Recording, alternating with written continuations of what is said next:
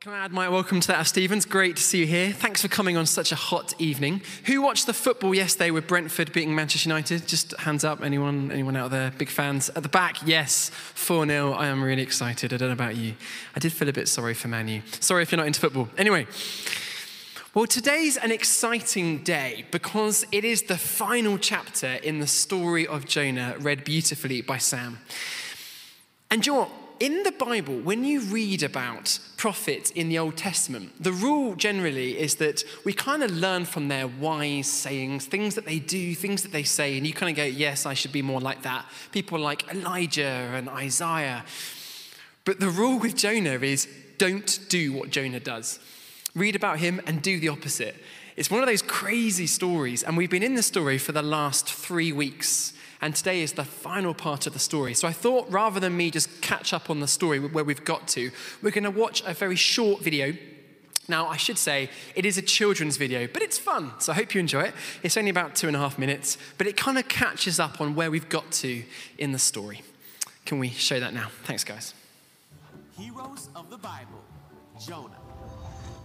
This is Jonah. Jonah was a prophet. That means it was his job to tell people what God told him to say. Yep. One day, God told Jonah to go to Nineveh because the people of Nineveh were doing bad things. But instead, Jonah ran away.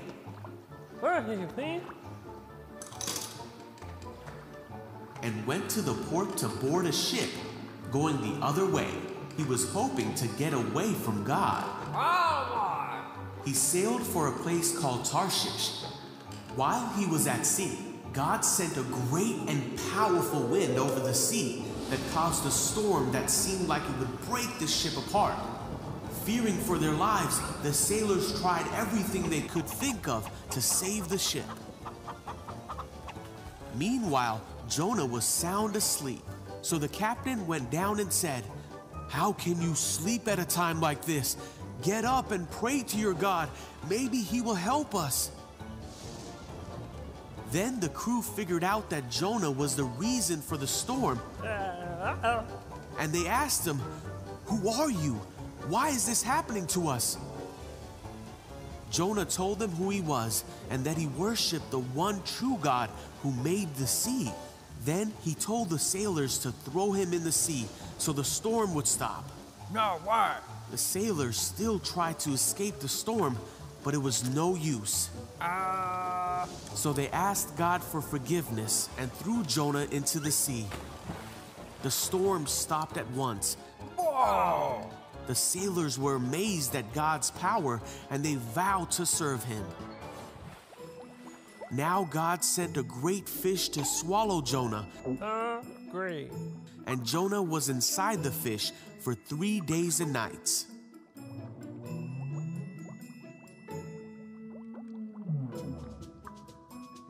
Jonah prayed to God from inside the fish, and God ordered the fish to spit Jonah out. Yuck. God told Jonah again to go to the city of Nineveh to tell them what God had said about them. I get it. This time, Jonah obeyed God and went to Nineveh to deliver God's message.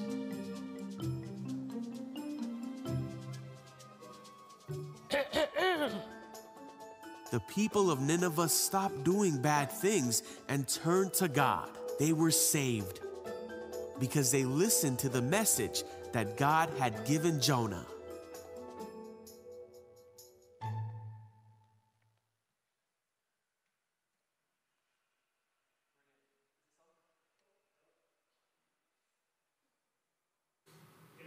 Excellent. Well, that's a great story, isn't it? That's where we've got to in the story. Jonah arrives in Nineveh and he reluctantly goes. He doesn't want to go. Of course he doesn't. Because the Ninevites were the sworn enemy of Israel. But he goes there and he only says about 8 words. 40 more days and Nineveh will be overthrown. He's not making much of an effort. It's literally 8 words. It's 5 words in the Hebrew Bible. And there's kind of quite a lot of stuff missing in that message. There's no mention of what they've done wrong. There's no mention of how they should respond. There's no mention of who will overtake them. What does that even mean? And most of all, there's absolutely no mention of God. There's kind of not much effort going on here. But whatever the motives were, the people repent. They respond.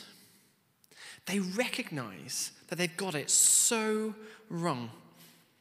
And from the richest, the king, right down to the poorest, the peasant, they stop doing evil. They cover themselves in sackcloth like dust sheets, which is kind of a way of showing God that they're really, really sorry. So I thought I'd give you an example of this. So Silver has very kindly agreed to be my drama man. Up you come, Silver. Now I've given him a really fetching bin bag, so up you come. And can we give Silver a round of applause?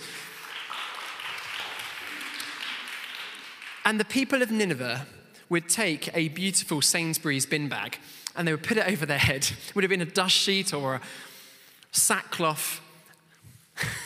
I sort of ripped a hole at the top, so I feel like... Here we go.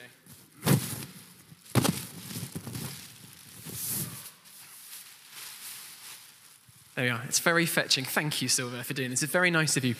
And they would put on these sackcloths. If you come up here, and they would kneel down and they would cry out to God. So you put your hands in the air like this.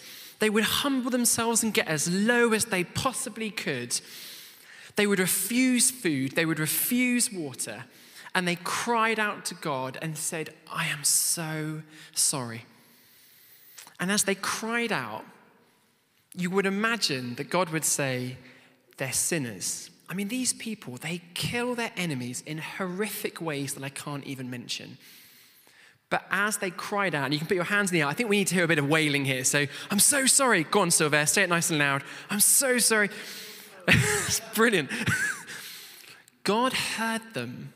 God heard their repentance. And it says in verse 10, he relented and he did not bring on them the destruction he had threatened.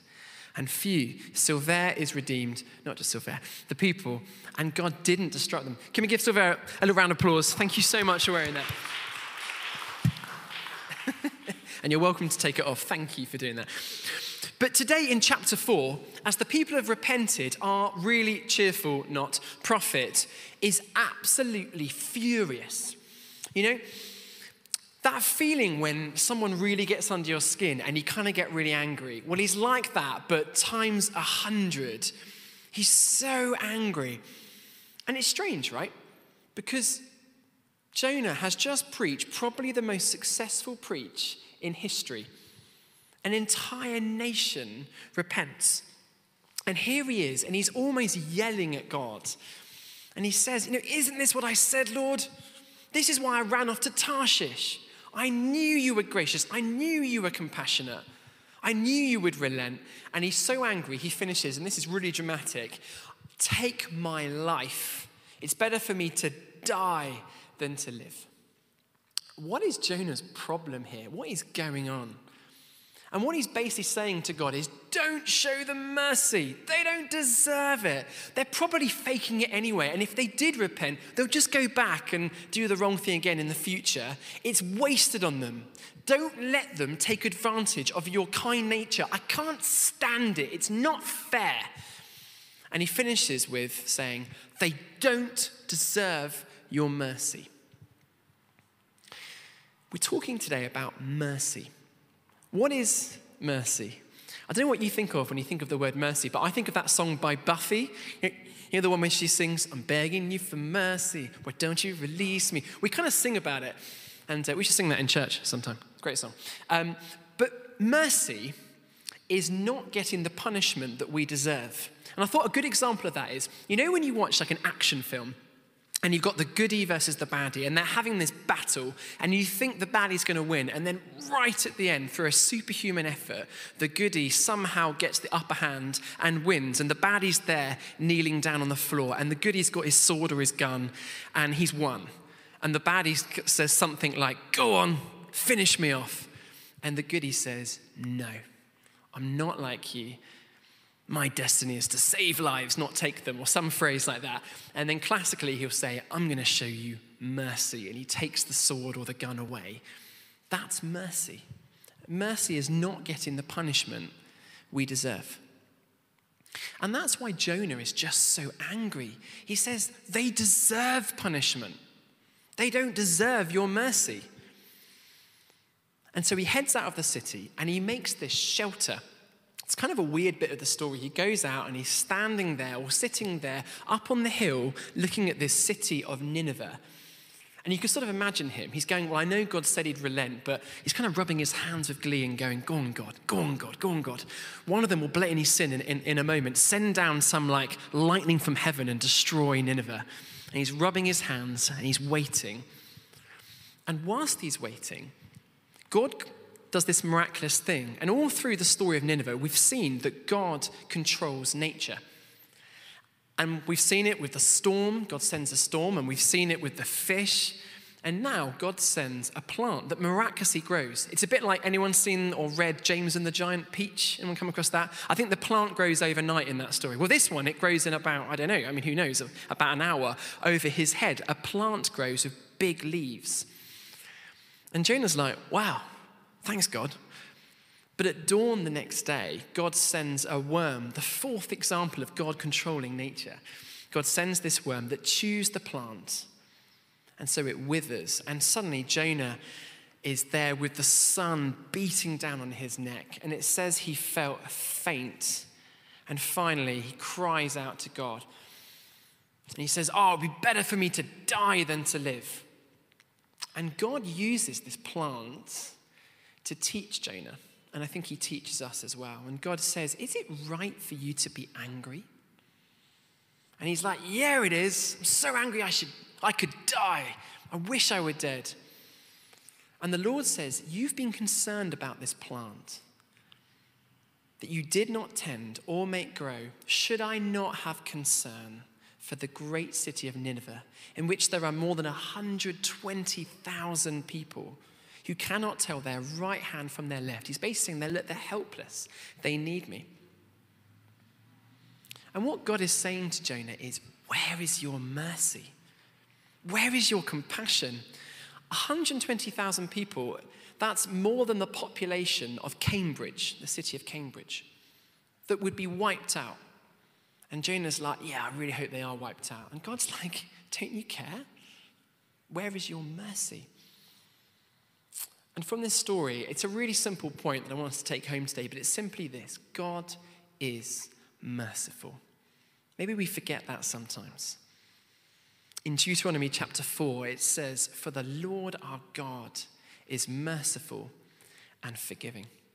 And do you know what? We see it through the whole Bible. We see God being merciful again and again. And I've just got 3 examples on the screen. So I wonder if we could put up, Sam, that picture of the 3 different examples in Scripture. So I wonder if people can guess.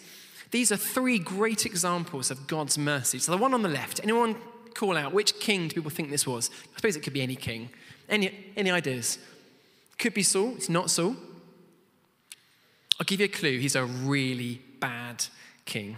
Really bad. What was that? Could be Nebuchadnezzar. No, begins with M. All right, he's the worst one. Manasseh, King Manasseh. If you want to read about him in 2 Chronicles. So basically, this is a great example of God's mercy. So King Manasseh, he was the king of Judah for many, many years. And he was so evil, he worshipped so many false gods that he sacrificed 2 of his own sons to the false god of Molech. It was horrendous. And of course, if anyone deserves to be killed, it's probably King Manasseh. And he was punished. He had his kingship stripped away from him. But do you know what Manasseh does? He gets on his knees and he cries out and he repents. And God is merciful. He didn't kill him. Not only did God restore Manasseh, he even gave him back his kingship. That's the merciful God we serve. So that's one example of mercy. There's another one on that picture, which was Saul. So this is Saul top right. And you probably know the story of Saul, but this is a great example of God's mercy in the New Testament. Saul's job really at the time was he was a religious fanatic, and his job really was to find those followers of that sect who seemed to follow Jesus, those Jesus followers. And his job really was to find them and to arrest them and oversee their punishment. And for some of them, that was even being killed. I mean, if anyone deserves to be killed by God, you kind of think probably Saul. But of course, on the road to Damascus, Jesus reveals himself to Saul in a blinding light. And he repents, he turns to Christ, and God uses him incredibly. He writes a lot of the New Testament, an amazing example of God's mercy. But the last example, on the cross, as Jesus is being tortured and killed in the most brutal way possible, he cries out this merciful prayer, "Father, forgive them, for they do not know what they do." It's beautiful mercy. And of course, not only was it a character merciful, the way he spoke about them, but also it was what he was doing on the cross. He was taking that punishment that we all deserve. And he was giving us life where we deserve death. Paul writes in Romans 6, really famous verse, "For the wages of sin is death, but the gift of God is eternal life in Christ Jesus." It's mercy, it's mercy, it's mercy. And you know what? I was thinking for us tonight, what do we do with this example of mercy? And the thing that God put on my heart was that if it was okay for these torturous Ninevites to repent and receive God's mercy, how much more is God's mercy for you and for me, for the wrong things we do, but also for our friends, our colleagues, the people who are, in our minds, the least likely to become followers of Jesus. God wants to show them mercy too. And sure, it didn't take much for Jonah, didn't take much effort from Jonah for people to turn to him. And I was thinking actually for us, a lot of us, with the idea of sharing something of God's mercy with our friends and colleagues, that can feel really scary. But I think the story of Jonah is a real encouragement because his evangelism was pretty rubbish. Like he said 8 words. He only went 1 day into Nineveh when it took 3 days to walk through it. But he serves a great God who is merciful. And so even our smallest efforts can lead to God doing something incredible in the lives of our friends and the people that we know. So tonight I want to focus on just one way that we can show mercy to people around us, and that's through prayer. It's through prayer. There's a great story of the American evangelist D.L. Moody, who committed to pray for people to come to know God. And he said, you know what, I'm going to pray for 100 people to turn to Jesus. And so he committed to pray for these 100 people. And I was thinking, I probably don't know 100 non-Christians, but D.L. Moody did. And so he prayed and he prayed. And during his lifetime, he saw 96 of those 100 people come to know Jesus. 96. It's an incredible thing. But at his funeral, the remaining 4 who hadn't become a Christian were there. And as the funeral was taking place, those remaining 4 turned to Christ. All 100 became Christians because he prayed. He prayed. And I want to suggest to you tonight that prayer works. And of course, when we pray, we get opportunities to talk to people as well. It's not just prayer, of course it's not, but that's where we start. So, really practical thing tonight. As you arrived, I think you were given some post-it notes with a pen. And if you haven't got one, don't worry, just wave your hand, and I think Catherine's got some more at the back.